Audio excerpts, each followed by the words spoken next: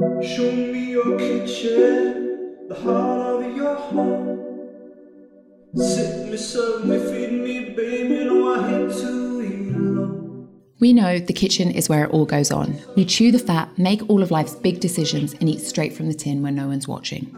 Join me, Anna Barnett, as I head straight to the heart of our guest home, where I swoon over interiors. I'm impressed by the sheer scale of a fridge and cover the most organised of freezers.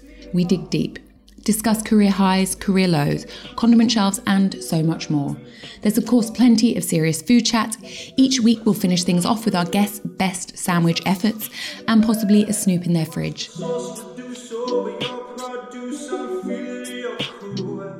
Today's guest is a master of many skills. Her heavily cajoled entry into a TV cookery competition hunting out the next Fanny Craddock saw her launch her career in food. 9,000 applicants competed, but today's guest stole the show. Now an author of 2 cookbooks, a star of numerous TV spots, 2016 saw her open her own restaurant to much critical acclaim. My guest today has made her mark on the London food scene through her bold and unique approach to food that sees her draw inspiration from her African, British and Asian heritage. She fondly describes her food as mongrel cuisine, presenting plates that blur geographical boundaries with the sole aim of tasting good. Today's guest is the extremely talented Ravinder Bhogal. Hi. Hello. Thank you for having me. What a lovely introduction. Well, I'm just glad that I managed to get it out. Well done. Just about. Welcome to the Filling Podcast. I'm so excited to be in your restaurant. I'm so delighted to have you here. I wish we were having lunch or dinner. Next time. But of course, we're closed. So yeah, next time. Next time, absolutely. Firstly, I want to ask you, as a chef that is used to working, a crazy busy kitchen schedule, all the evening shifts, and thriving off the energy of that daily service, how have you managed to get through and kind of navigate the pandemic? I know that you've been doing Comfort and Joy, so I'd love for you to just tell us a little bit about that project. Sure. I mean, I think it's been a strange time for all people in hospitality because we're used to working those kind of crazy hours and being around lots of people. Of course. So it's been a massive shift. Some of it has been good, some of it has been bad, but we need structure more than anything. I feel like for me, structure is the thing that works.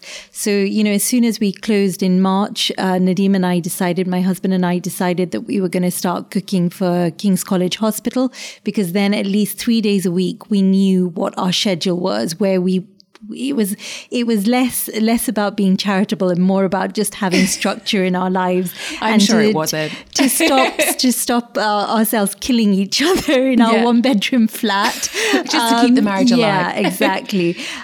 So that was good. And we got through that time and it was really wonderful to do. And then we started cooking for Nishkam Swat, who are an incredible organization whose kind of operational nous really impresses me. How they managed to deliver food to that many vulnerable people all over the UK, from what essentially was one man's dream is just really inspiring. And actually that really sort of inspired us to start Comfort and Joy. That was the beginning of it, because especially when we were cooking for the hospital and for Nishkam Swat, we realized certain things like hospitals are just such international communities, yet you go to the canteen and you get fish and chips and it just doesn't seem right. And, I said to Nadeem, look, these people who are frontline workers are barely spending any time with their families or at home because they're under such immense pressure. I want to give them something that tastes like home. So I don't want to give them restaurant food. I want to cook from my heart, like I was cooking for my family or my friends. And I want to make the food really international. So for those people who are far away from home, they feel some sort of connection to home. So, we would do Egyptian food, Lebanese food, Indian food, Asian food from everywhere, really. Yes. And then that sort of informed Comfort and Joy, because essentially what we were delivering to these people was comfort and joy. And it's what people needed. Well, we all need it more now than ever. Yeah. And it was just in having said those 2 words, that we suddenly thought, this sounds, like it's what people need. Yeah. And let's make this happen. And also with everything that had happened, we felt that this really was a time to re-engineer the world around us, to look at things and think, what kind of world do we want to be a part of? So, okay, let's do this, but let's not make any compromises whatsoever. Right. So the first non-compromising thing was the packaging. We'd seen so much plastic flying around and we were like, okay. So we took our time to really research. Actually, I can't take credit. It was Nadeem who sort of really championed that and found this incredible packaging that basically is home compostable, turns to soil in 90 days. So zero plastic. We looked at shortening our supply chain, so we know where the food is coming from. We're working with suppliers that we really trust. And then, we wanted to continue that relationship with Nishkam Swat. So for every meal that we sell, we donate a meal to Nishkam Swat. So it feels like a very regenerative and positive project. You definitely do come across as someone that is a complete go-getter. You... you've kept your entire team. You were telling me previously, we've had a really good natter before this, which was a huge error because now we can just we don't need to talk about that. But you've kept on your whole team throughout this really challenging year-long pandemic. It was tough as a young business. With Boris, I think what he did was so irresponsible by just saying avoid restaurants without actually mandating closures. Yeah. So we closed before even he'd mandated it, just because we felt, there were people who work here who were living with high-risk people, and we just didn't want to endanger anyone's life. So we closed, and at that point, Nadeem and I were like, shit, what are we going to do? And so we were very honest with everyone. So we picked up the phone to each of our employees and said, look, this is how much we've got in the bank. We're going to treat it like a welfare pot. So everyone will get, whatever we can give them for that week. And until the government make any plans or announce anything, this is until it runs out, we're okay. Right. And I remember the day that they announced furlough, we cried with relief. I mean, it was just, thank God, there's something. So I think in that respect, And is that, does it go through your mind, like this could be the end of our restaurant that we have worked that we'd put everything into. We don't have massive investors or anything. This is Nadeem and I, what we've put everything, family money into this business. Right. And we had absolutely struggled for the first 3 years. If any business is a struggle. Yeah. So to be opening the fourth year thinking, wow, this is going to be such an amazing year. And we had all these incredible things lined up. And then for this to happen, we were petrified, scared. Yeah. Of course. Well, we are almost at the end. There is light at the end of the tunnel. Yeah. So fingers crossed that, the next time I come back here, this is going to be revert back to that same thriving restaurant where it's I think that's people. Yeah. That's all I think of now. It's like just being around people. That's what we've missed. And I think, it's funny, the more conversations I've had with people in hospitality, the more I realize that we do this, there's a kind of madness to doing restaurants. It's not a big money-making enterprise or something. So there has to be a different kind of passion behind it. And for me, it's always been about a sense of community, being part of a community, serving a community, being a kind of a healthy part of that organism that's a community, and really, really doing something positive in that community. But for me, more than that, it's even just the kind of random sampling of humanity that you get in on any given night. And, the characters that come in and the interplay between you and them. People kind of always ask me, well, what's been your proudest achievement? And that's one of my questions. Don't ruin it. We've had the great and the good in here. Yeah, I mean, people I would never have dreamt of having the opportunity to cook for, to host. But more than that, it's at the end of the night when I'm leaving here and I look back and I see the twinkling, beautiful lighting that we planned in this restaurant, and the lights twinkling, my genial team just being at their most wonderful best, the room packed with interesting people and everyone enjoying the food and wine. Those are my proudest moments. That's when I feel the most happy. Yeah, I'm sure you do. And Throughout this time, have you been able to kind of afford yourself a bit more time off, a bit more of a balanced life? Is that something that you'll continue should you have done that? Definitely. I think one of the things that I really had time to do over this period of time has been reading and writing more. I've always been a bookworm. That started very early in my life. So I've gone back to reading again and writing. For me, the first couple of years, I felt, because I was a journalist first, I felt like I was living a half life because I was just here all the time. And, there's 15 people around you all the time. And I was used to living a very solitary life as a writer. And so to be able to go back to that sort of quiet luxury of writing has been a really positive thing for my mental health, I think. Yeah, that sounds wonderful. I am one of those people that by the side of my bed, I have got cookery books, probably about 10, 12 deep, that also make up a second kind of bedside stand. And then there's all the papers that are kind of from the last 2 weeks that I've not quite got through. And it just kind of builds up till my husband comes around and is like, this is disgusting, is what he said to me this morning. It's like, I'm working my way through. I was a bit overambitious because Nadeem asked me what I wanted for my birthday last year. And I said, I'd really love a subscription to the New Yorker because I love reading their essays and things online. And I didn't quite realize it's weekly and it's so densely packed and they keep coming every week. You've not got time. And I just don't have the time. I'm not that fast at reading them. So yeah, that's been interesting. Plans for the rest of the year, just keeping on top of that. Yeah, wallpapering the house with New Yorker covers.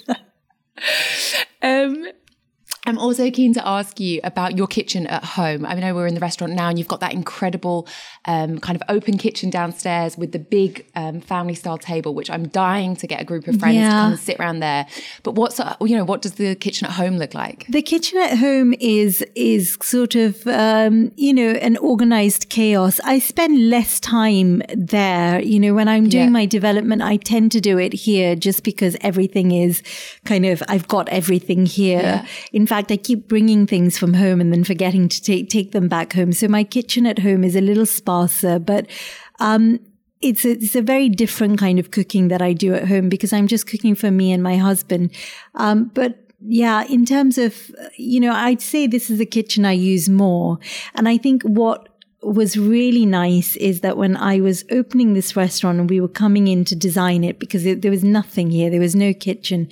We were literally coming in with chalk and measuring, okay, this is how much the drawer will open out. Is there enough space for someone to walk behind someone? All of that kind of stuff. Never having done anything like that was quite interesting. But I wanted it to feel domestic in a way. And I remember my then business partners being like, think about real estate and what that costs per square foot. And you have to have more covers and pack in as many covers as you can. And your kitchen should be half the size. And that space shouldn't be dedicated to a back kitchen. It should be dedicated to seating. And I was determined that shouldn't be the case and that the team should have a decent amount of space to swing a cat and all of that. To turn around. To make meringue. We've actually got a really nice kitchen down here with lots of sort of very maternal touches like the poured concrete pass. And, so it feels very me in that I don't come from a chefy background. I didn't go to culinary school. I didn't spend 16 years sweating over stoves. I came into this through a very unorthodox, very kind of domestic way. I learned to cook in domestic kitchens. And I feel that the restaurant really represents that. Yeah.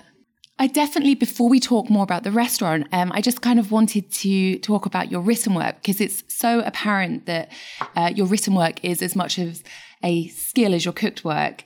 Where does your true passion lie? And I know you kind of just touched on this now, but, have you managed to bring together kind of both of your true passions? Like how, this is dream scenario, I'm thinking. Yeah, no, I think words are as important to me as food. And for me, I've always sort of looked at words as, I've always been full of admiration for people who can almost paint with words, who can create images that are so kind of tangible. You could almost touch them. Words touch me so much, and words move me to tears, and food can do the same too. Yeah. So I think I'm living the dream because I'm doing both, and trying to improve every day at doing both. So whether it's a dish I'm cooking or a story I'm telling, I'm equally passionate. And I think the two are sort of intertwined as well. Food is very much about story for me, and recipes have always been like stories with no endings that keep changing. And I think particularly the kind of food that I do, immigrant cuisine is open to adaptation. So I always say our recipes are like stories with no endings. I think that's such a beautiful way to put it. Thank you. And we were talking a little bit beforehand, and I've, having had the opportunity to start really reading, quite a bit of your work, I just have found it so enriching and evocative and colourful. Just like the way you kind of describe certain scenarios is just so beautiful. And you really, you really have such a talent for it. Sorry, I'm being really Thank you. But, it's a really beautiful way that you kind of...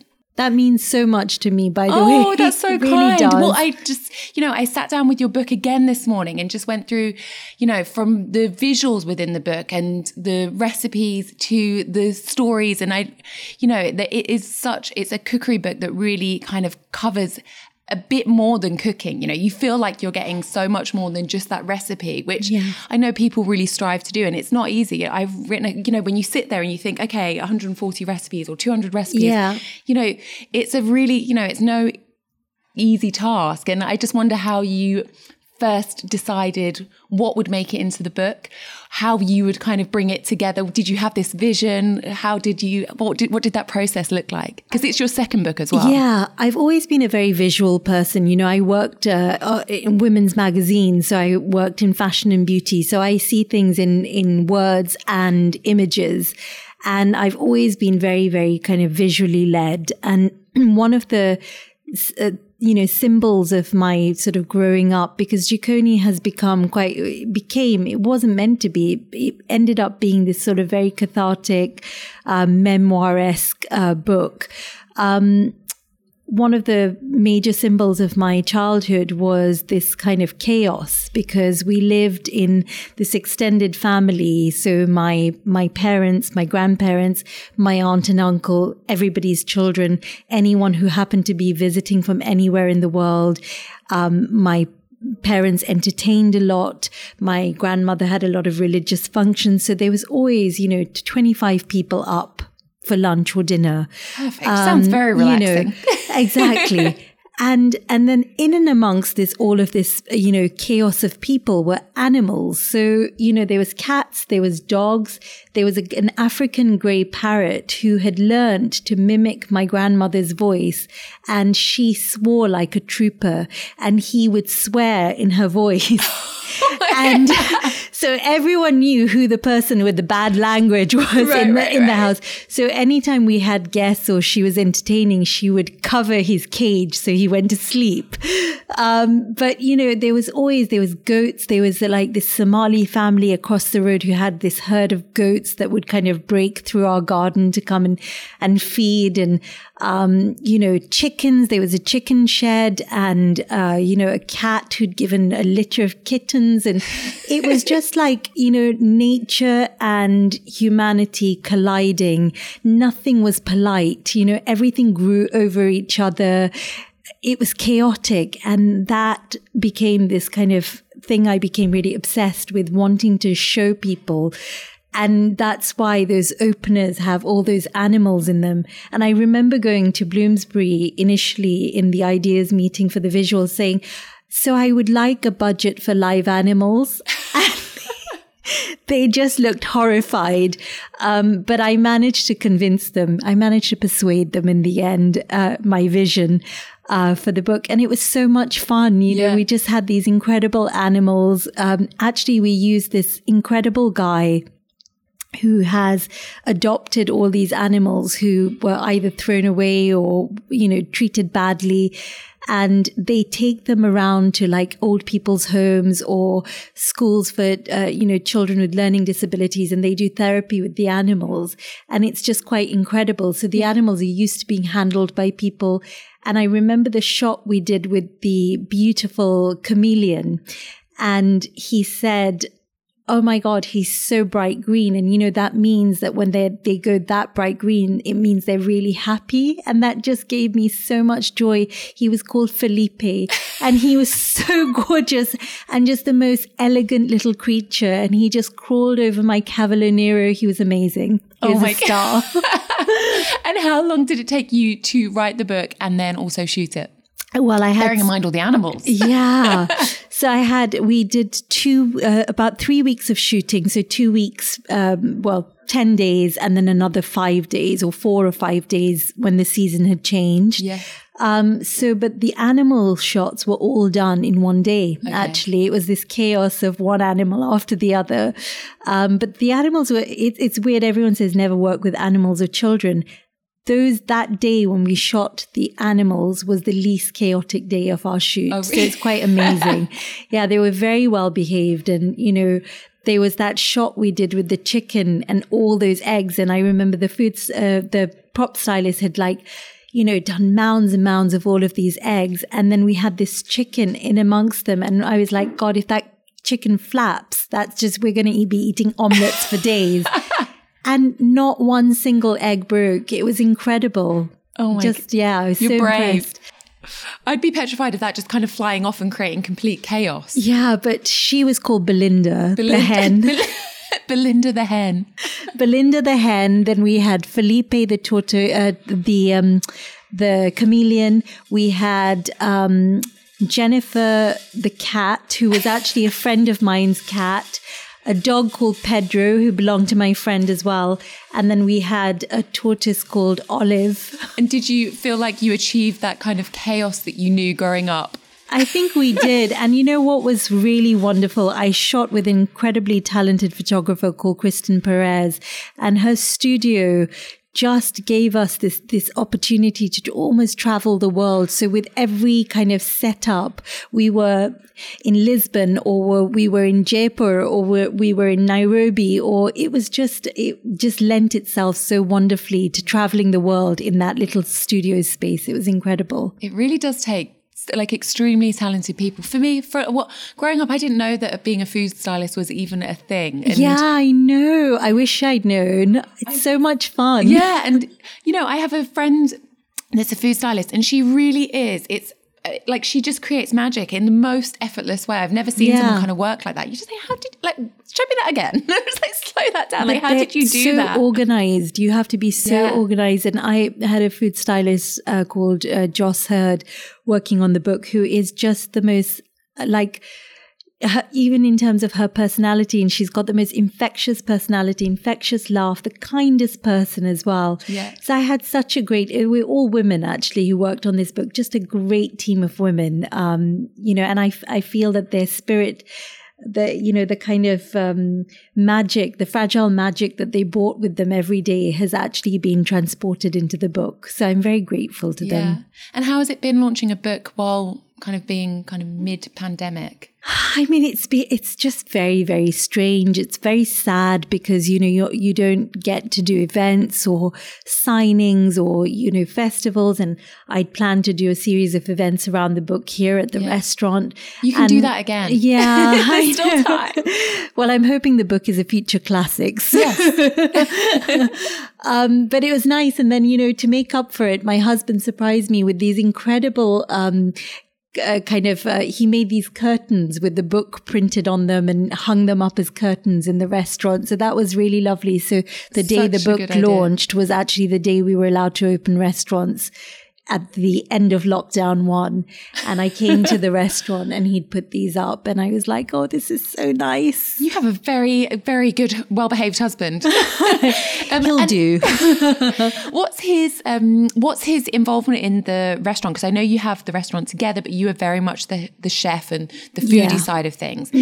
What does he do and how do you make it work? Because I can't quite imagine doing that with my husband. Yeah, it's been a huge learning curve. So Nadeem also has another business of his own. So he runs a company called Creative Family, who do kind of business design, strategy, interiors for restaurants, digital branding, all that kind of stuff. Wow, okay. So they work mainly for people in the food space. So of course, when I met him, I was like, in for a penny. This will work. This is perfect. Work. This is great. At the time when I met him initially, he and his brothers had set up a tea company called Lilani & Co.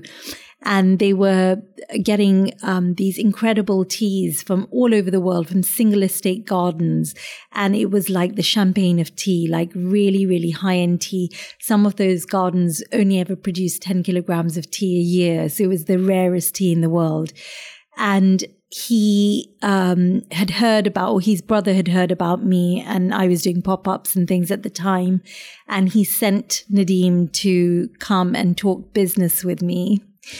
And I remember him turning up to this. I was doing an event and I hadn't seen these two friends of mine for like a year.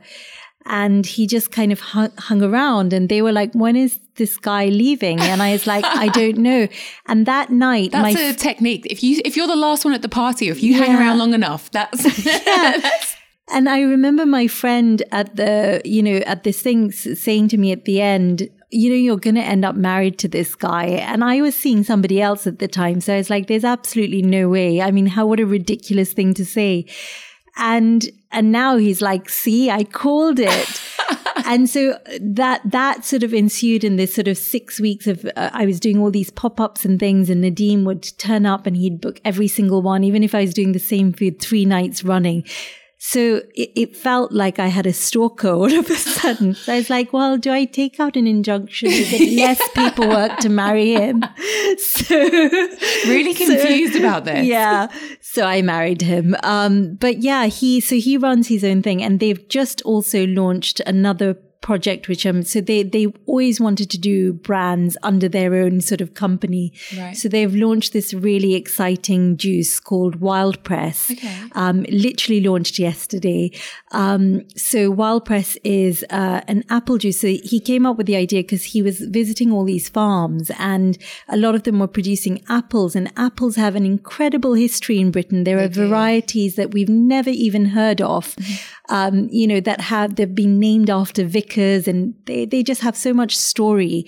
And most of them don't make it to market. Farmers can't make any money on them. So he thought, why don't I start pressing these and really talking about the farms? And the whole point is to have this brand that encourages biodiversity, that encourages farmers to, they can have money from the juices, that encourages them to go organic, biodynamic, whatever it is. Yeah. So it's this really kind of socially positive juice company that just concentrates on really interesting varietals of British apples. And it's really delicious. I think it's like the new wine. Well, I definitely want to try it. Yeah, I will give you some to try. Definitely. It's delicious. Oh God. So you both are just permanently living in a state of chaos. We like it that way. Exhausted. But yeah, and then he obviously he's been intrinsic in helping me run this business because it's so all consuming. Yeah. And to have a partner who really supports what you do, and he's so good at the business side of things and finance and all that kind of stuff. So he's been doing all of that and more, managing me. He sounds amazing. I actually also consider myself to be quite lucky. My husband is that same person that will kind of do all the fast pedaling behind while you can kind of show up sometimes on occasion and be like, oh, hi, this is working out. He makes me look good. Oh, okay, that's we can both agree on that. Yeah. I love the premise behind your cooking, and I'm kind of really excited for you to kind of talk more about this now, because you enthusiastically really kind of scrap the rule book and combine just all the flavors and foods of the world that you love and appreciate. And maybe like you can just tell us a bit more about some of your favorite dishes or dishes that really would define the restaurant here. Sure. So I think the food, we always talked about mixed heritage food, and I think it comes from being an immigrant, because when you have to learn to adapt. You have to learn to be really resourceful. When you arrive in a country, first of all, everything, you're missing home, you're pining for home. And initially you go through this stage of becoming very, very precious about your culture and preserving it. And it's a sort of self-preservation as well. I think you mentally go through that. And then as you begin to settle, suddenly what was once barren seems very fertile because you find yourself, surrounded by all these like the newness of new culture, whether it's the culture of your new nation or all the immigrant sort of mini economies that you live around. And I think that feeds into your culture and your food, and that informs how you cook. Yeah. So, I remember shopping at the Indian shop, shopping at the Chinese supermarket, shopping at the Turkish supermarket, all of that. And it just feeds into, and that becomes how you cook. And of course, when you're living in those kinds of communities, you find yourself surrounded by people who may not have very much, but they are also the kindest, most generous people who invite you home for dinner, and you're discovering their food and hearing their stories. And that's kind of how I grew up. And that really informs the way I cook. And for me, food has always been about story. So, I think that kind of no borders way of cooking is also a very healthy way of cooking, because it's in a way, it's a bit of a political statement. Like we have here a Pronto Scotch egg, which is like the love child of a British Scotch egg, and a Chinese prawn toast, two perennial favorites. And yet when you bring them together, you're creating something that I think is better than the sum of its parts. And I think that also speaks volumes about what happens when you integrate cultures, when you diversify, a country. It just becomes better. The more influences there are, the better it is, the tastier the food. So I love doing things like that, but I'm also obsessed with story, and I get very inspired by people's stories or things I watch. Like there was a documentary I saw about Italy and how in the early 2000s they were really in hot water because they couldn't get the workforce they needed to produce cheese. And of course, we all love Parmesan and mozzarella and all of that. And no one wanted to work those long hours for the little, pay that they were getting, not great margins in making cheese. And so they started this immigrant program, and they started getting farmers from Punjab, which is my ancestral state, to come over to Italy and start working on the dairy industry, because the Punjabis are known to be experts at dairy. And I just was really wowed by this story of immigration, this new immigration in the 2000s. And I was thinking, these people are going to settle in Italy, these Indians, and what is that going to look like as they start having children, as they start settling? How is that going to affect their cuisine? What does that taste like, that integration? And so we came up with this. I feel like I'm salivating. I'm thinking of all the most amazing kind of produce from both sides and how that comes together. So we did this dish, which is a paneer nudi. So we make nudi, which are like little dumplings made normally out of ricotta, but we make them out of paneer, which we make fresh here. We make the paneer and then we mix it with Parmesan, and then we make these really light, fluffy dumplings, which we boil and pan fry with butter. And then we serve them with saag, which is a North Indian spinach sauce, and cavolo nero, Italian greens, pickled lemon, preserved lemon, pine nuts, and lots more Parmesan on top. And for me, that's a love letter to this integration that happened between the North Indians and the Italians. I need that dish right now. It's so green. It's like Popeye's dream.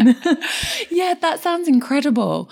And have you ever felt that you've needed to kind of bravely tread this path? Or have you felt quite did you start out being like, this is how it should be, this is just delicious, and this is good enough? It doesn't need to be one type of cuisine, or it doesn't need to be identified as this, or this. I remember laughing a bit initially when people would ask me things like, oh, so what's the concept of your restaurant? And I just felt that the word concept was just so kind of nosebleedy in a way. For me, I only ever wanted to cook the kind of food I would cook for my family and friends. And that's all it was ever about. And this is a very natural way for me to cook. This is how I've always cooked. But I think I've been a little bit more vocal about it because, you know, people come in and they see me and they see a brown girl and they think this is going to be Indian food and they're going to get biryani and naan. And at which point I always point them to our wonderful neighbors, Trishna next door, where they can get an excellent biryani or an excellent very naan. delicious as well. Yeah, very delicious. But you know, this has never been that. And it's only when people eat the food that they kind of understand, okay, so this is where the ideas are coming from. This is why. And I think for me, it was always a very subconscious thing that I only have really been able to put into words of late, you know, when I think about what led me to Jikoni and why I'm doing this. And I think it comes from a place of coming to this country when I was 7 was a shock to my system. You have written so beautifully about this, like in a really, like in a way that is so evocative of just that state of shock, I think is what really comes across. You know, you come from this place which and is loneliness and like it was, I read it and it was traumatic. It was a very traumatic time. You know, you imagine being a child living in a country that is so sort of warm and, you know, where you have so many open spaces where at night it's pitch black, you can only see stars. And then suddenly you're in this very urban, very kind of haggard Southeast London, Kent borders, looking and sounding very different. You know, my accent, the way I thought, my culture, everything was very different. And I went to a school where I got really horribly bullied for it because children can be so cruel. And it wasn't just the children, it was teachers too, you know, it was adults who had all these expectations of you. And I felt that I really struggled because I was always being assimilated into a version of Englishness into which I could never fit because I sound different, I look different, my body is different, my culture is different, the way I think is different. And yet here I was being, you know, shoehorned into this one size fits all. And I just struggled and I grew up struggling and I never felt like I quite fitted in anywhere. And I think Jikoni was this sort of subconscious utopia in a way that I created so that I could have a place to fit in.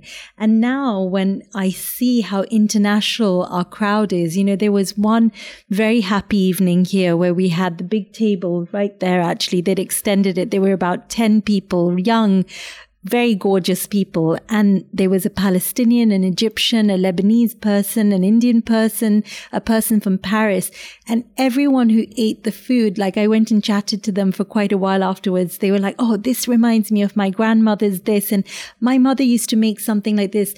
And this food speaks to everyone. There is something nostalgic in all of our dishes that speaks to everyone, no matter where you're from. And that gives me great pride and joy. Oh my God, and it absolutely should. I'm like sitting here just really nodding along, smiling, all my teeth out. But it's so heartwarming to hear that, especially having kind of gone through such a trauma growing up, you know, and they're your formative years that can really, you know, affect you to such a degree. So to feel like, you know, I'm sat in your happy place where it's all kind of come good and there's, you know, this amalgamation of everything that is brilliant that you've kind of learnt from your travels. And I know kind of just from reading a lot of your written work that you love to travel and this appreciation for Italian cuisine and tiramisu and all sorts of things like that you've kind of managed to bring together in this one place and just create food that is vibrant and exciting. And yeah, I love that. It feels like it should be such a you know, you should, and I'm sure you do, really celebrate this.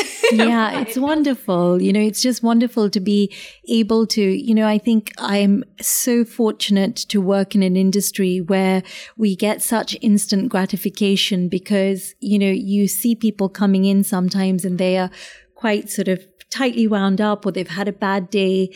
And then you see them and it happens before your eyes. You see them sit down and I have to really shout about my team here. They are the most wonderful people in hospitality. They really understand the difference between the technicalities of service, which, you know, we should always get right because that's about polished cutlery and a warm room and, you know, music at the right level. That everyone can do that because you can train that. but that emotional empathy that these people have, they're such good people. They just know how to make people feel good. And that combined with this very maternal food that we make here, this food that has been cooked very kind of intuitively and to nurture and nourish people, that combination, you see people begin to unfurl and sort of almost purr. And it's such a wonderful feeling. You feel like you're doing something good. I will say this every time you go out, that, there's 50% of what makes up a great night is the food. And then, it can really be ruined by staff being a bit shirty or a bit, whether it's too much or not enough, it's not easy to get it right. But, when people do, or when you just feel that connection with the staff, it can take a night that was, great food to a night being a really memorable night. It's so important. The amount of lovely things that we have said about the team here. And I've always said to them, service and to be able to serve is a privilege, because you have 2.5 hours with a stranger and you've got them for those 2.5 hours, and to be able to transform their day, what we do is transformative. To be able to do that is such a privilege. How many people do you know who get to do that? To change someone's life in those 2.5 hours. It's just a really, really positive thing to do. I love being part of the industry for that reason. I love that approach. I don't think I've heard anyone kind of put that so eloquently and so kind of think about it in that way. But it's so true. There's meals that I could really kind of pull out that have been so special because of those 2.5 hours or 4 or longer that you've spent with people that have really made a difference. And that's such a beautiful way to kind of think about it. I love that. Was there ever a moment that you doubted yourself or your capabilities or what you were doing here? Oh my God, 100%. All the time, even now, you have moments of complete, fear. But I think in the first few months, especially, I felt that I had come essentially off the back of winning a television competition. And this industry was, full of very, very kind of accomplished chefs. That's a lot of pressure for a little girl who's basically learned to cook from her mom to come into an industry. I felt I had to really prove myself and I had to really earn my stripes, and I really beat myself up. I was really unkind to myself, actually. I spoke to myself in the most ugly and harsh way at times. Why do we do that? You would never speak to anybody else in that way and expect them to go on with their day and flourish. The lack of compassion I think we show ourselves and the pressure that we put ourselves under is so unhealthy. And, I felt I had to prove myself to my business partners. I had to prove myself to the haters, to the people who doubted me, to the, everyone, to the guests who were coming in. And we had such pressure in the first 2 weeks, although we'd launched fairly quietly. We had, every single food critic in Britain in London had come within 2 weeks of us opening. It's quite a lot of pressure. But you have big fans within the food critics world, don't you? Yeah, I've been lucky, but it was a lot, and I doubted, and I, always sort of think, my goodness, what am I doing? I don't even know what I'm doing. And is that a female thing? Is that? But truly I didn't at the beginning. I hadn't figured it out. I had to make those mistakes. I had to learn the hard way. Even things like hiring, I didn't realize how important it is to build your company culture. It is chicken and egg, and you have to have that down, and you have to be loud and proud and shout about your values and your kind of, the core of what you believe in, because if you don't proudly speak about that, you're never going to attract the right people. And I think it's only now that we've started really talking about, these are our values, this is what we believe in, these are our ethics, this is why we run a restaurant, this is who, why we want to be part of this community. It's only then that you start attracting all these incredible people who think just like you. So I think that was my main learning curve, was the hiring had to be right. I always say that restaurants are like a living, breathing organism, and to be healthy, you have to make the right choices. And that's whether that choice is about who you hire, whether it's the suppliers you're using, all of those things really matter because they're all an extension of the body of the restaurant. Yeah. And where do you think that drive came from? Because, I mean, it takes a lot. And just having kind of spent this short amount of time with you, it's you live and breathe it. There is no moment off or out. Where does that come from? And that ambition and that work ethos? I think it comes from a few different places. I think one of the first things is my grandfather was always a huge inspiration to me. He was just one of the most kindest, loveliest men, but also a real pioneer. He left his home in India in the 1940s with nothing in his pocket, and sort of took this voyage in the dark to go to Kenya. And initially the boat that he got on, he'd gone with his brother. They sailed for something like 26 days and ended up back in India because something had gone wrong with the boat. So, they'd wasted their money. And his brother was like, I'll never do that again. And, it wasn't like they were sailing on the Titanic and it was all like lovely. They saw real hardship on those boats. And yet he took that journey again. And when he landed in Kenya, he just fell completely in love with this landscape and decided that's where he was going to lay down our roots. And he built himself up from nothing. He did that because nothing can replace good old-fashioned hard work. There is no substitute for that. And I think he taught me that early on. He also taught me the importance of community and service because being Sikh, he was deeply entrenched in this idea of something called seva, which means community service. And you're nothing without your community. And the biggest what he used to say to me, everyone has to do community service. And the easiest way to do community service is just by feeding people. And for me, that became this thing, this idea, this ideology that I held on to. But I think I'm also, he was kind of quite stubborn in that he got an idea in his head and he was like, I can do this. And he was very brave. And I think I've learned from his bravery because coming from a family as the fourth daughter of very orthodox Indian parents, having a father who didn't believe that women should be educated at all, who... Did that ever change for him?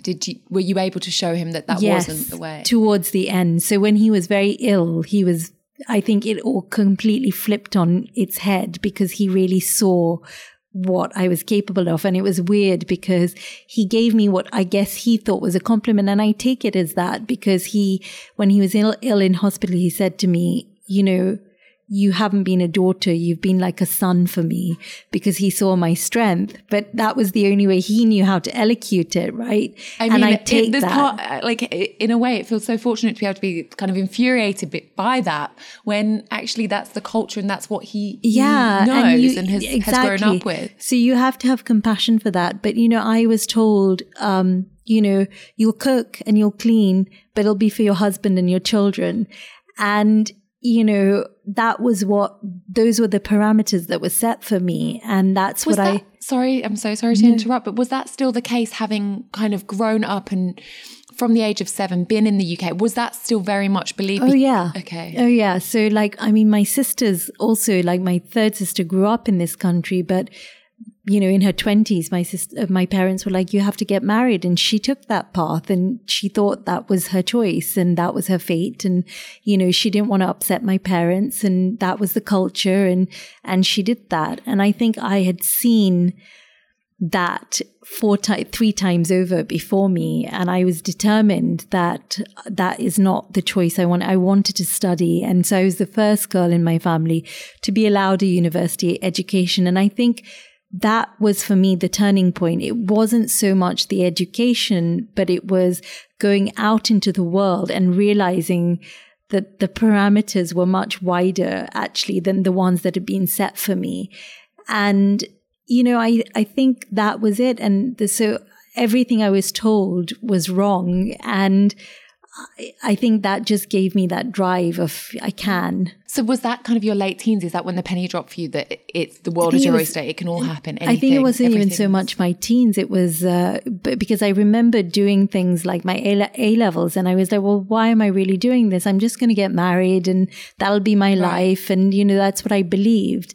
But it was really in my 20s or like late teens once I was at university, then I realized that yes. And I remember my dad, who was completely not interested in my education or completely out of touch with who I was as a person. He didn't know me as a person. I was just a girl number 4. And I remember he said to me, you can either do law, accountancy, or pharmacy if you're going to go to university. And I was like, well, I'm not doing any science A levels, so that doesn't make sense. And I'm terrible at maths. I can barely add up. So that's not going to happen. And so I chose a law degree grudgingly. And I did a semester of law and I hated it so much. I was like literally sitting at the back writing poetry while the lessons were going on. And so I secretly changed my course to English and didn't tell anyone until I graduated. So I just followed my passion. And I just look back at my sort of 19-year-old self and think, wow, I had balls. Yeah, I'm right there with you. I think that's amazing. And I guess it carved out the path, like paved the way for everything that's kind of followed, which is just incredible. Yeah.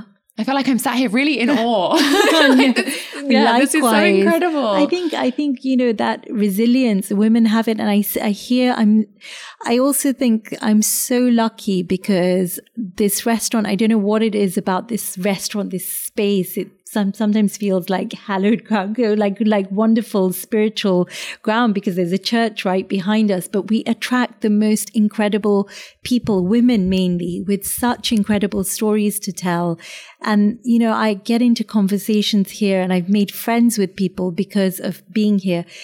And, there's like a woman who comes here called Dr. Aisha Gill. She's a professor and she's a criminologist. And I first met her because she was looking for a venue to have a party because she was being given a CBE, I think, by the Queen. And she's young. She's only 40 something. And the reason she was getting it was because she's dedicated her entire life to fighting violence against women. And she's a criminologist and a specialist in that field. And, hearing all these incredible stories of women and survival and resilience, and I don't know what, they say like attracts like, but I think that I have attracted this very unique guest who comes to this restaurant. I love our guests. We're so lucky. I want to worm my way in and be one of those local guests. You're coming downstairs table. I know. I want that for my birthday. I want that for everyone's birthday. It's just the most magical. I love seeing that kind of open kitchen, seeing it all go on. And then and the noise of it as well. Yeah. The smells and like the intense hit of flavors when... It is the best table. It is, isn't it? And then you've kind of got your own little party going on as well. I just think those spaces you're like, sometimes when they're kind of a room off from the restaurant, you feel like you're missing out. But down there feels like something extra special because it's very cozy downstairs. Yeah. It's kind of very like you're in the middle of the kitchen. You're in the middle of the action there. I like that. Especially if you're not doing anything, that's even better. Yeah. If you're not actually kind of covered in all sorts of food prep and God knows what, doing the work, that's even better. How does it feel for you having people like Yota Motolengi and Jay Rayner and Dinah Henry and Nigella Lawson singing your praise? Because I mean... That's good. I mean, it's really unbelievable. I mean, they say, the highs in restaurants are really high and your lows are really low. It's true. We're like this. If we were a graph, it would be up and down.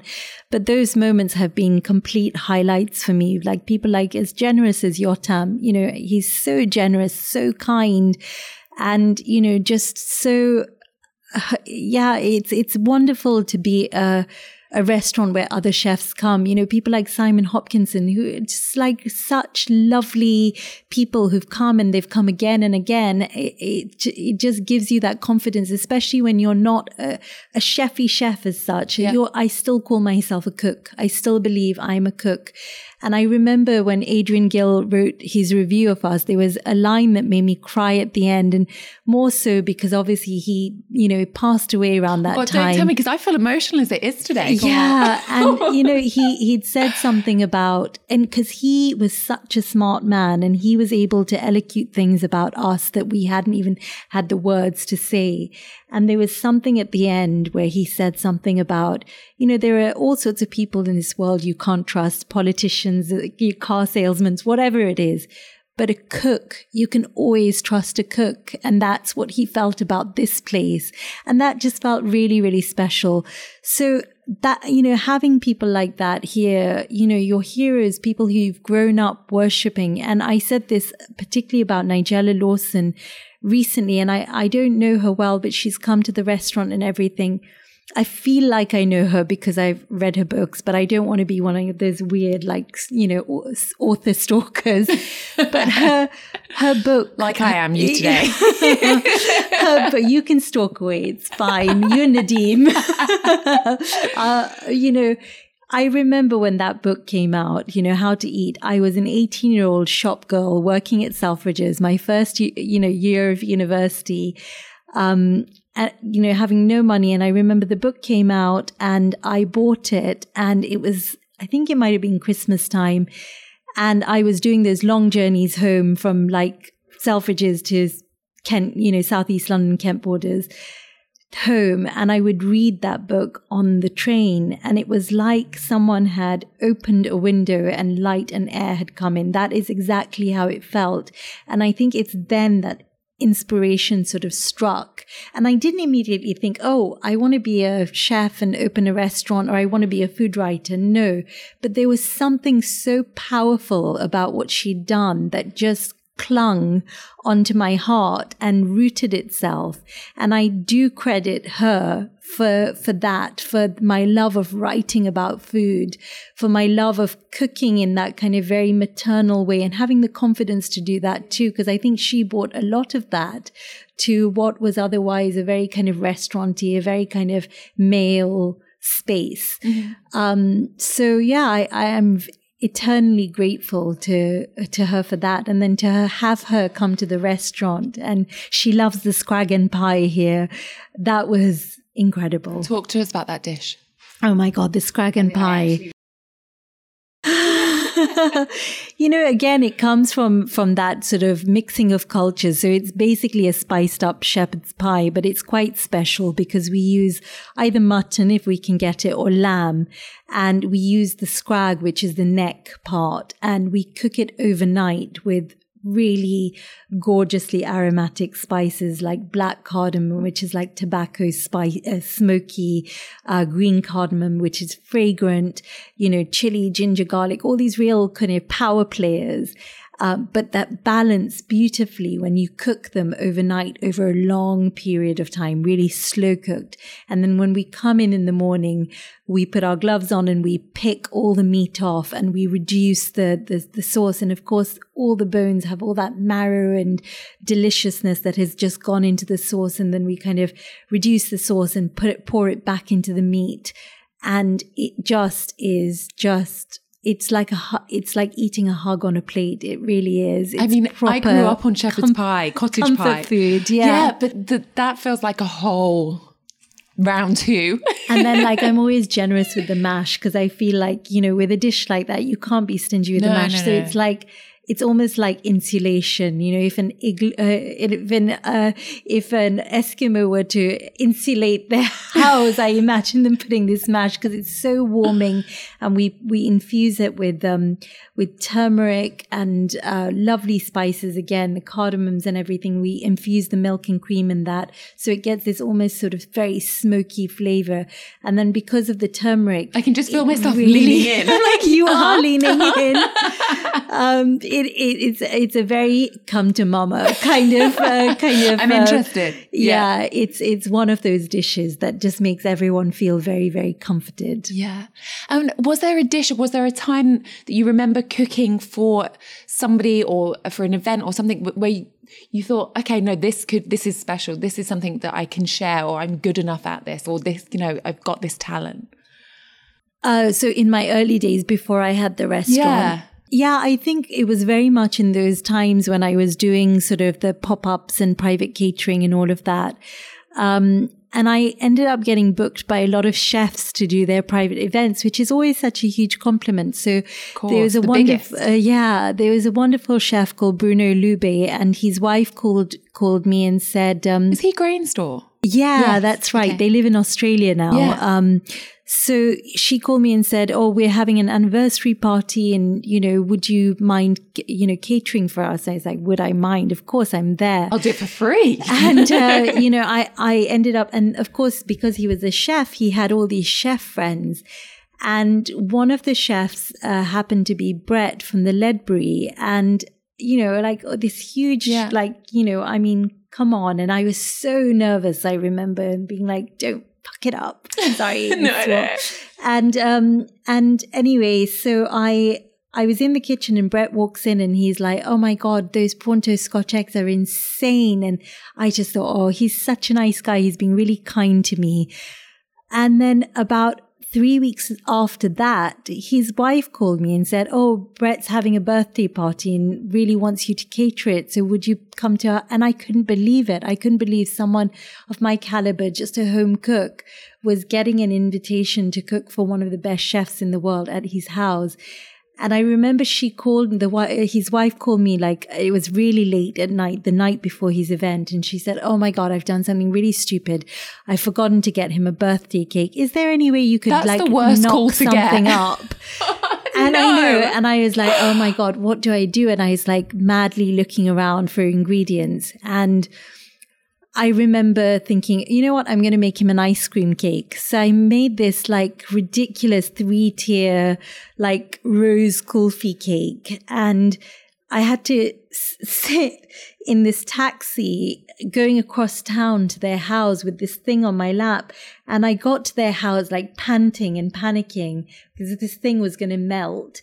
And I was like, "I need freezer space." And he's like, "I'm really sorry, my freezer's full." And I just looked at him like, "Are you kidding? You've got to empty your freezer right now." And I remember opening his freezer, and inside was the it all freezer, fish fingers? No, or waffles, it was potato hilarious. waffles. There was like a black bin bag in his freezer, like no drawers or anything. Everything had been pulled out with just this black bin bag. And I was like, is that body in there or something?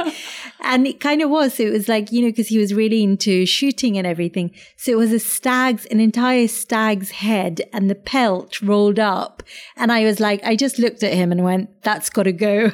Pulled it out, stuck Otherwise my no ice one's cream singing you cake. happy birthday tonight. Stuck my ice cream cake in and then took a big, sigh of relief. That is the most brave thing I think I've heard anyone do. I hope it wasn't like midsummer when it was like 30 degrees. I can't even remember now. It wouldn't have been that hot. But that was still a very brave, and he was happy it all went to plan. It was an amazing night. Yeah, it was such an incredible night. And, it's just... I was feeling your fear there. I feel like I've been there where you're just like, it was something that hasn't quite, been part of the plan. I think it's always, difficult cooking in spaces that you don't know. Like just even someone's oven sometimes, you're a bit like, Oh my God, talking of ovens, I did a night at 3 nights at Black's, and they had an ancient oven that just wouldn't light. And I was like, oh my God, how am I going to do anything? This thing is just not lighting. And I remember being covered in grease, trying to figure it out. But, you do it. And I think there's a big learning curve, and it gives you the confidence to then do something like this. But, even that couldn't have prepared me for the enormity of what it is to open a restaurant. It really is. I mean, I think I still have the scars from that first year. Is it like renovating? Because that's quite stressful as well. I don't know. I've never renovated anything. But, I remember then I was newly married, and people would like sort of, say to me things like, "Oh, when are you going to have a baby? Are you thinking about having a baby?" Which I think is a really rude question to ask, I think that is as well. Which, by the way, as you get older, people love to be like, "Oh, yeah." Like, and I'm like, anything? Stop being so nosy. I've had to tell people. I remember someone asked me, I was at a book event, and it was very strange because I was standing. They're practically saying, "Are you having sex?" Yeah, is what's happening. That's the same question. No one knows what's going on in people's lives. No. And that event, I remember, was I was standing with this lovely girl who actually writes a blog about the fact that she has had so much trouble conceiving, and it's been so traumatic for her. And we just finished having a conversation, and this woman comes along, and she's close to my age, so she should absolutely know better. It's not like she's some old Indian auntie, because old Indian aunties get away with asking those questions.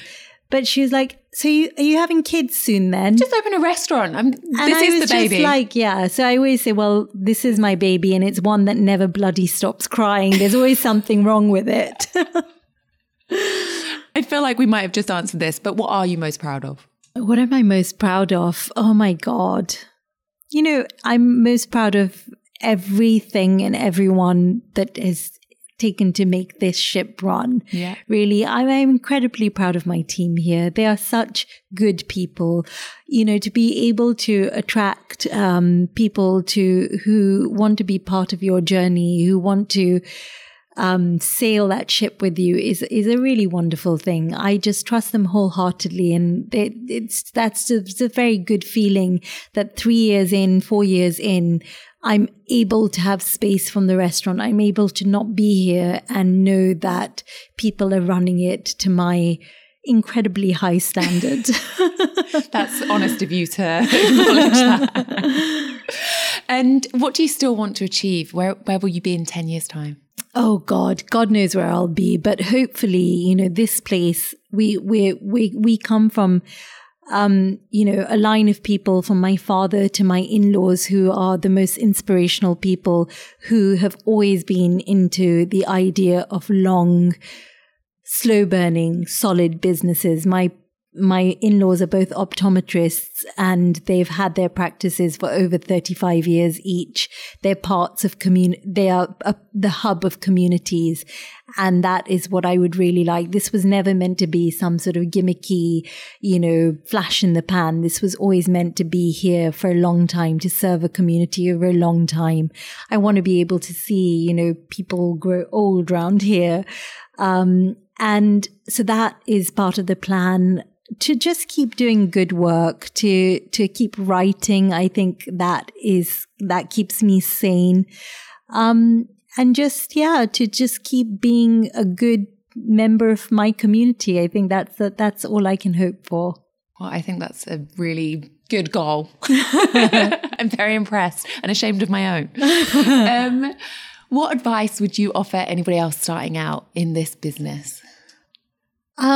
I think mentors are really important. I didn't really have mentors because I didn't know they existed, and wasn't that no one offered me any help, but it kind of came much later. And I think I was really lucky because, when I was still sort of this kind of waif who didn't know what I was doing, I was very lucky because I got this opportunity to present this show on Channel 4, and Jay Rayner happened to be my co-host.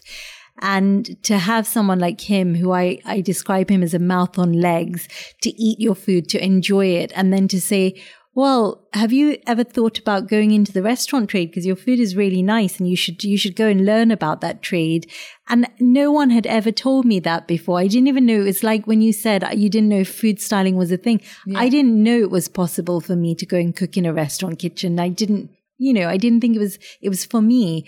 And just having someone like that, someone older and more experienced, and someone that well respected telling you that just lit something in me. And I followed that, and I followed his advice. And he still to this day can't believe that I took him so seriously and actually went and did it. He doesn't take it back.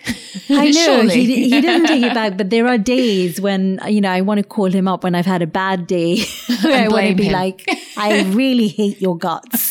Thanks for this. And then just hang up immediately. Yeah. And so I guess for people that love food and are passionate about it, but maybe don't have the confidence, do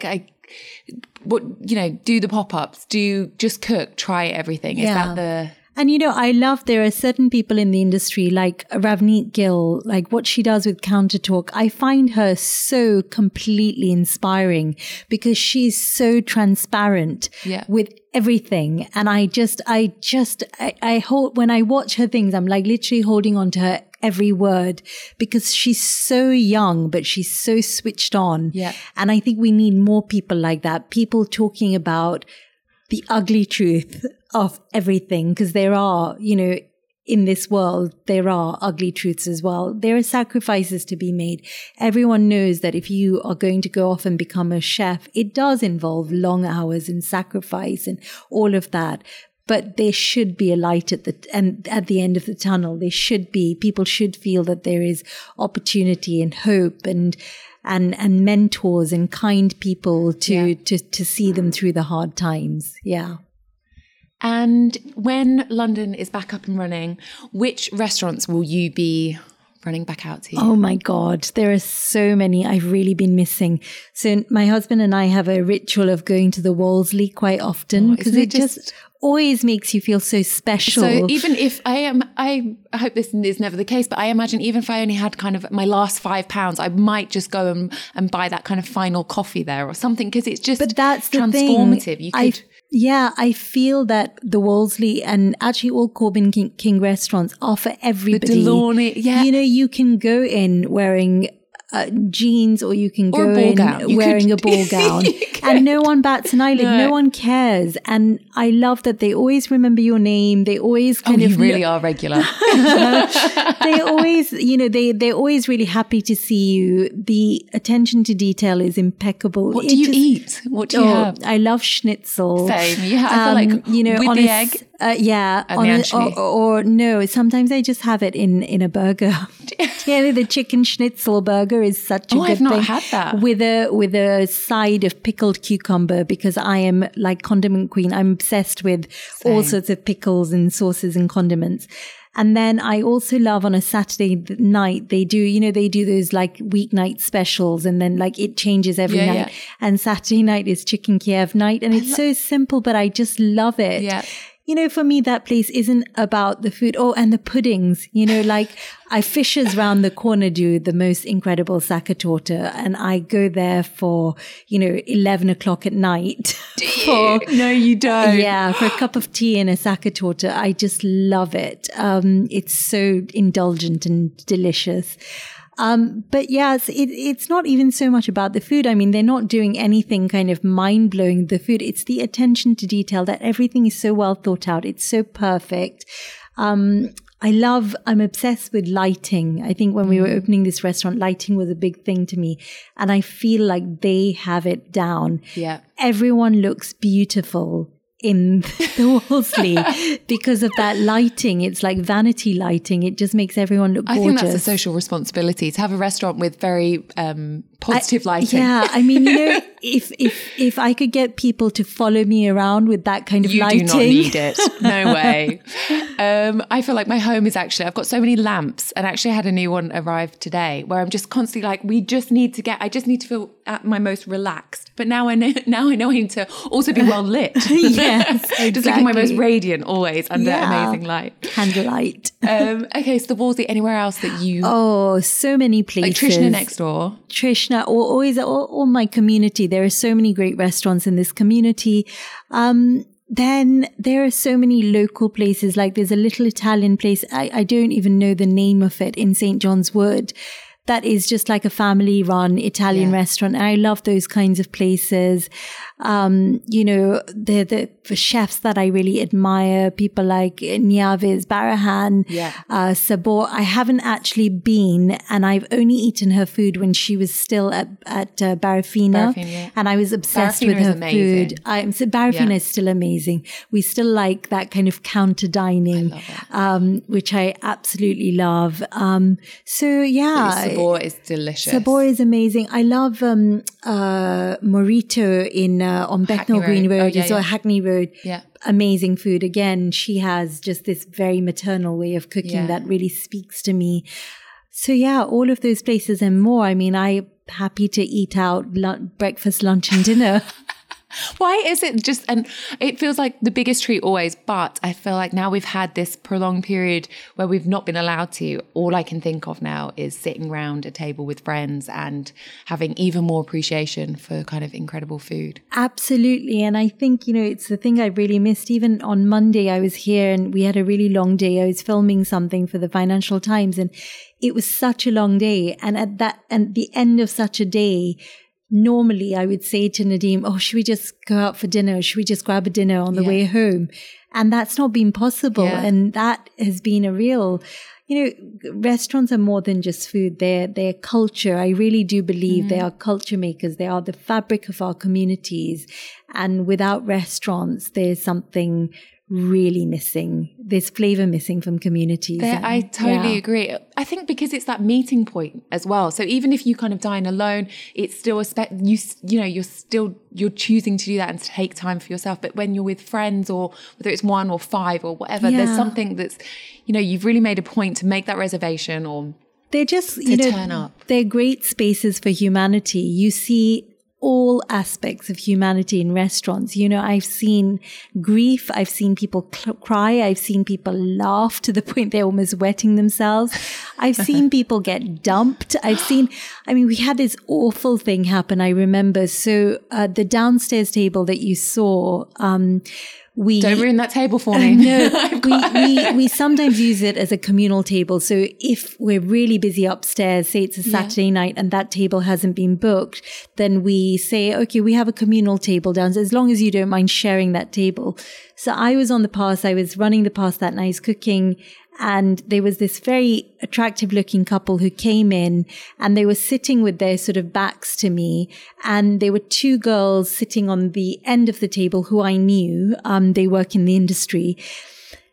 And anyway, I noticed that the guy we just sent out the starters. They'd ordered quite a lot. The starters had gone out.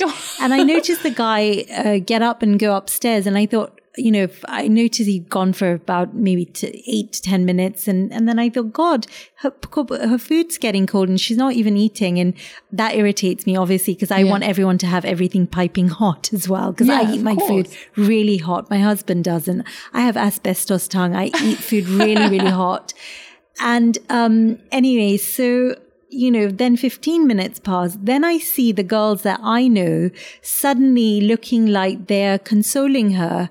And then I look and she's crying. And this guy had basically had an argument with her, dumped her and walked out. And the beautiful thing about that evening was that this girl, Georgia, who I knew, and her friend ended up making friends with her. And the 3 of them ended up having dinner together.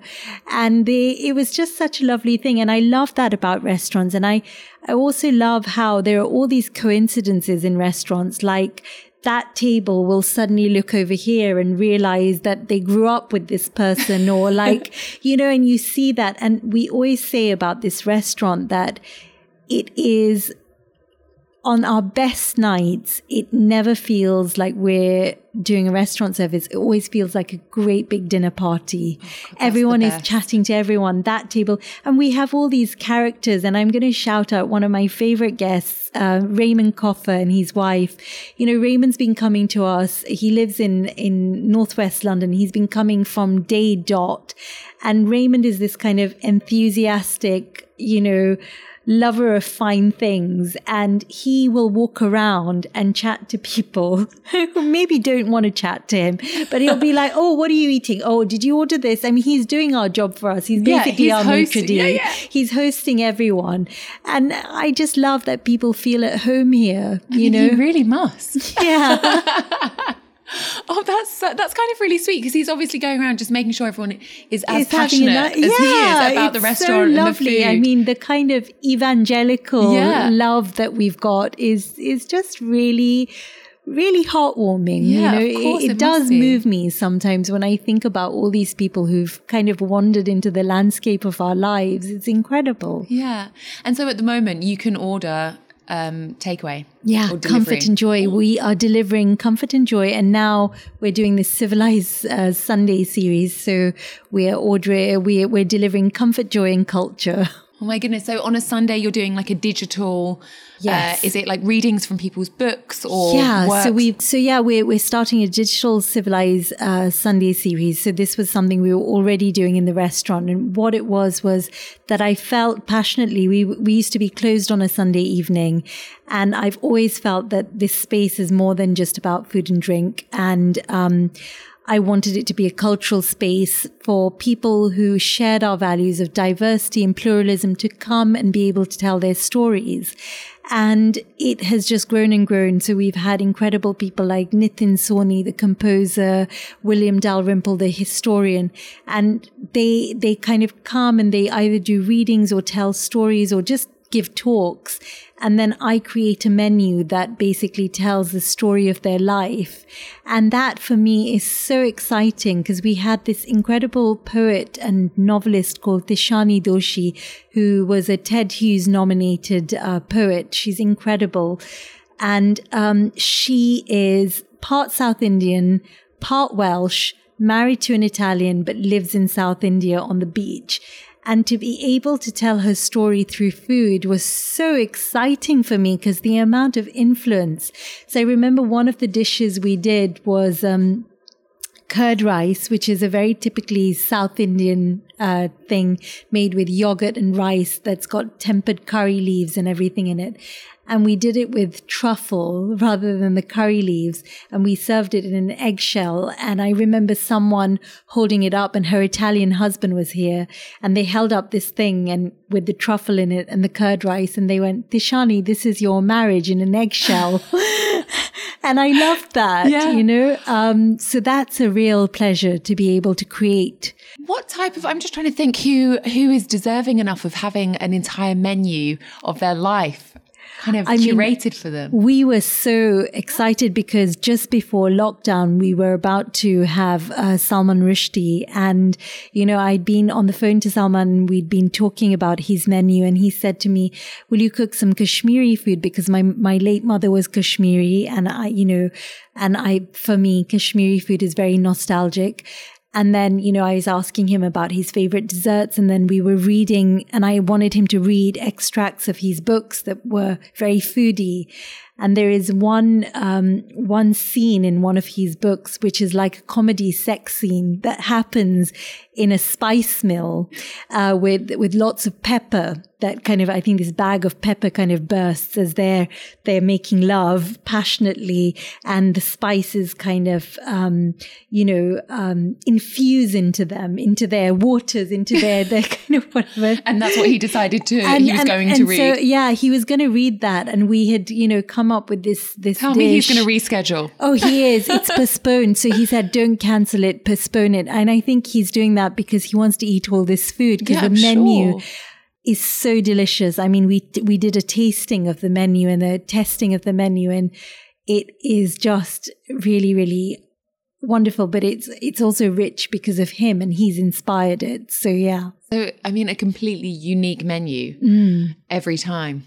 How often will you be doing them when? Well, we were doing them every 6 weeks. Every 6 weeks. I was going to say, you do take a day off, right? Yeah, we take it. Oh my God.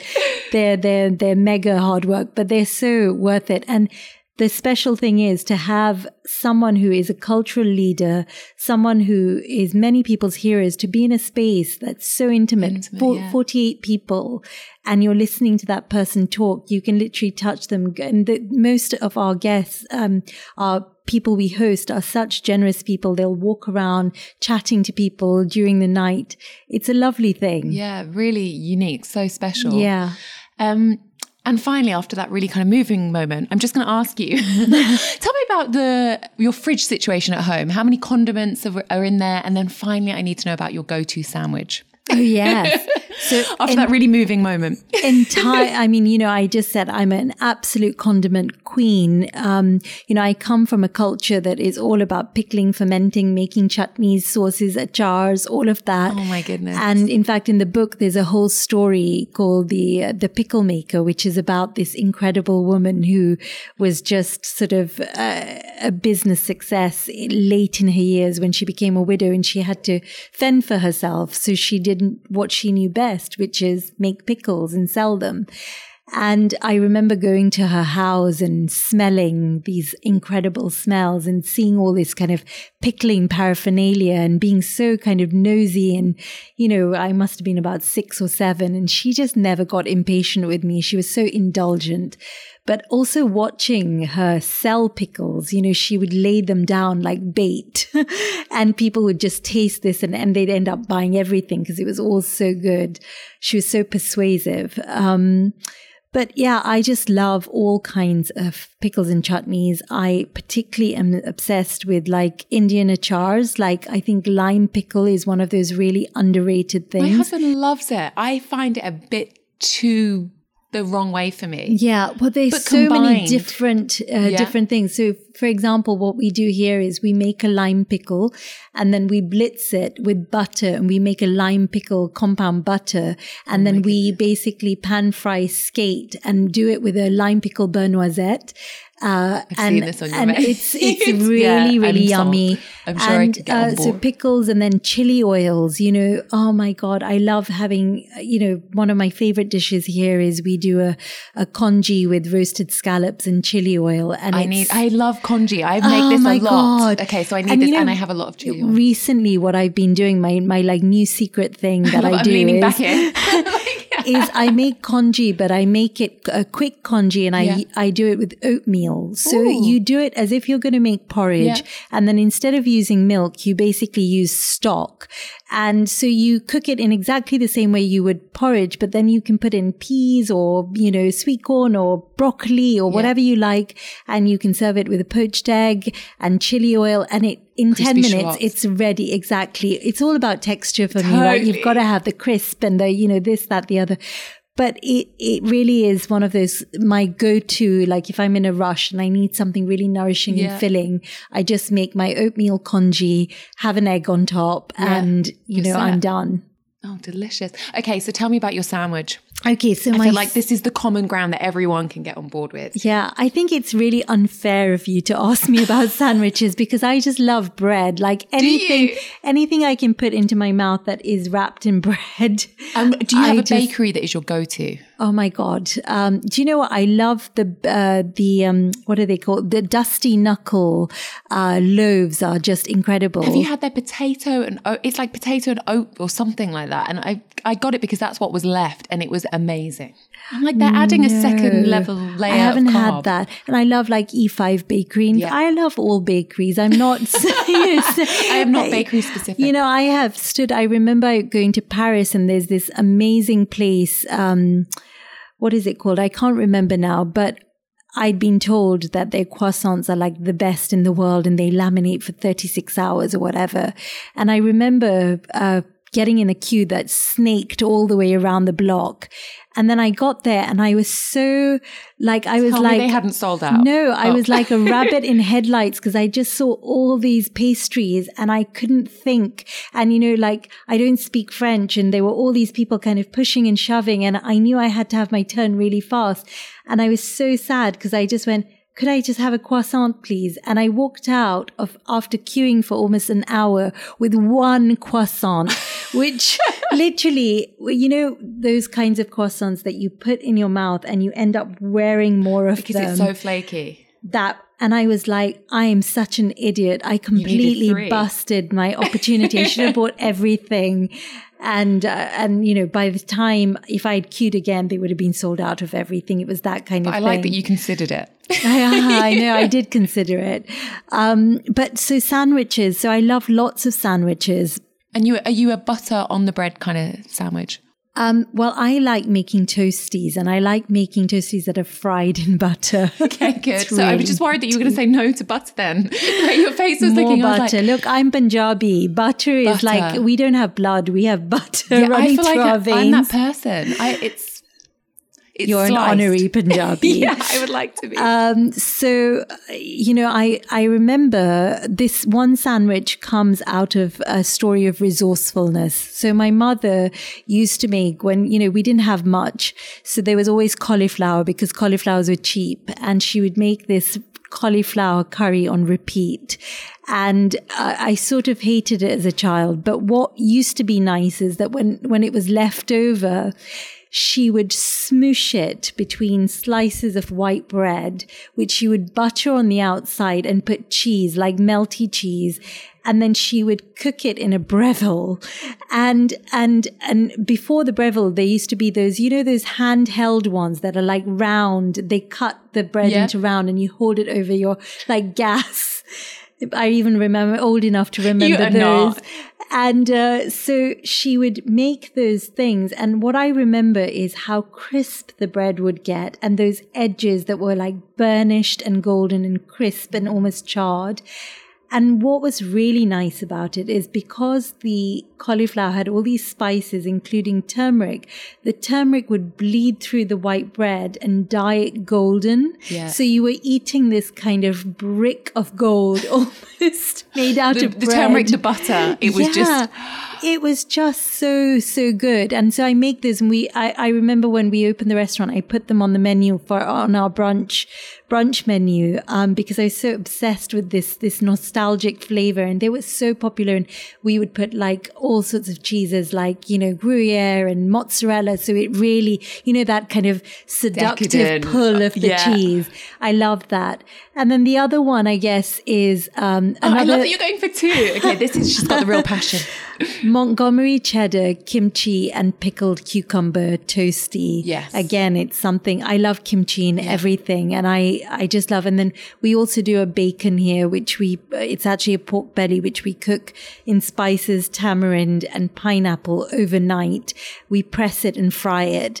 And then if you put that, so it's like a BKC, bacon, kimchi, and pickled cucumber. I need to try this. Really, really good. Because I actually recently got a worktop pizza oven. So my husband is basically having pizzas maybe 4 times a week. Ideal. But now there's just constantly a big bowl of dough on the go. But I did kimchi, 2 types of cheese on top, and then once it came out, chili oil and coriander. And I was like, this is delicious. But this is how we cook. Yeah. This is exactly it. You know, we do a dish here, which is kimchi royals. It comes out every time Jersey royals come into season. And it is like patatas bravas via Korea, because rather than, salsa, it has kimchi. Rather than aioli, it has Japanese mayonnaise, peanuts, prawn crackers, sliced chilies, spring onions, sesame seeds. It is just one of those really, really delicious things that you have a cold beer in your hand and you have a plate of kimchi royals and you just can't stop. Is that April? I'm trying to think when Jersey soon. Royals comes out. Okay. This could work out time-wise. Yeah. Oh my goodness. Well, I'm like salivating. I don't know if I can get this last bit out, but thank you so much. I'm desperate to come in and eat everything that is on the menu and bring my friends and hopefully join the family here at Ciccone, because this has just been such a lovely afternoon with you. So thank you so much. Thank you for having me. It's been so wonderful sort of salivating with you. Thank you for joining me this week on The Filling. You can follow me at Anna Barnett Cooks on Instagram for exclusive visuals of my guests' fabulous kitchens and for the recipe to recreate their go-to sandwiches. And of course, subscribe to The Filling on Apple or wherever you get your podcasts. The music for today's podcast was recorded by Pony Bones.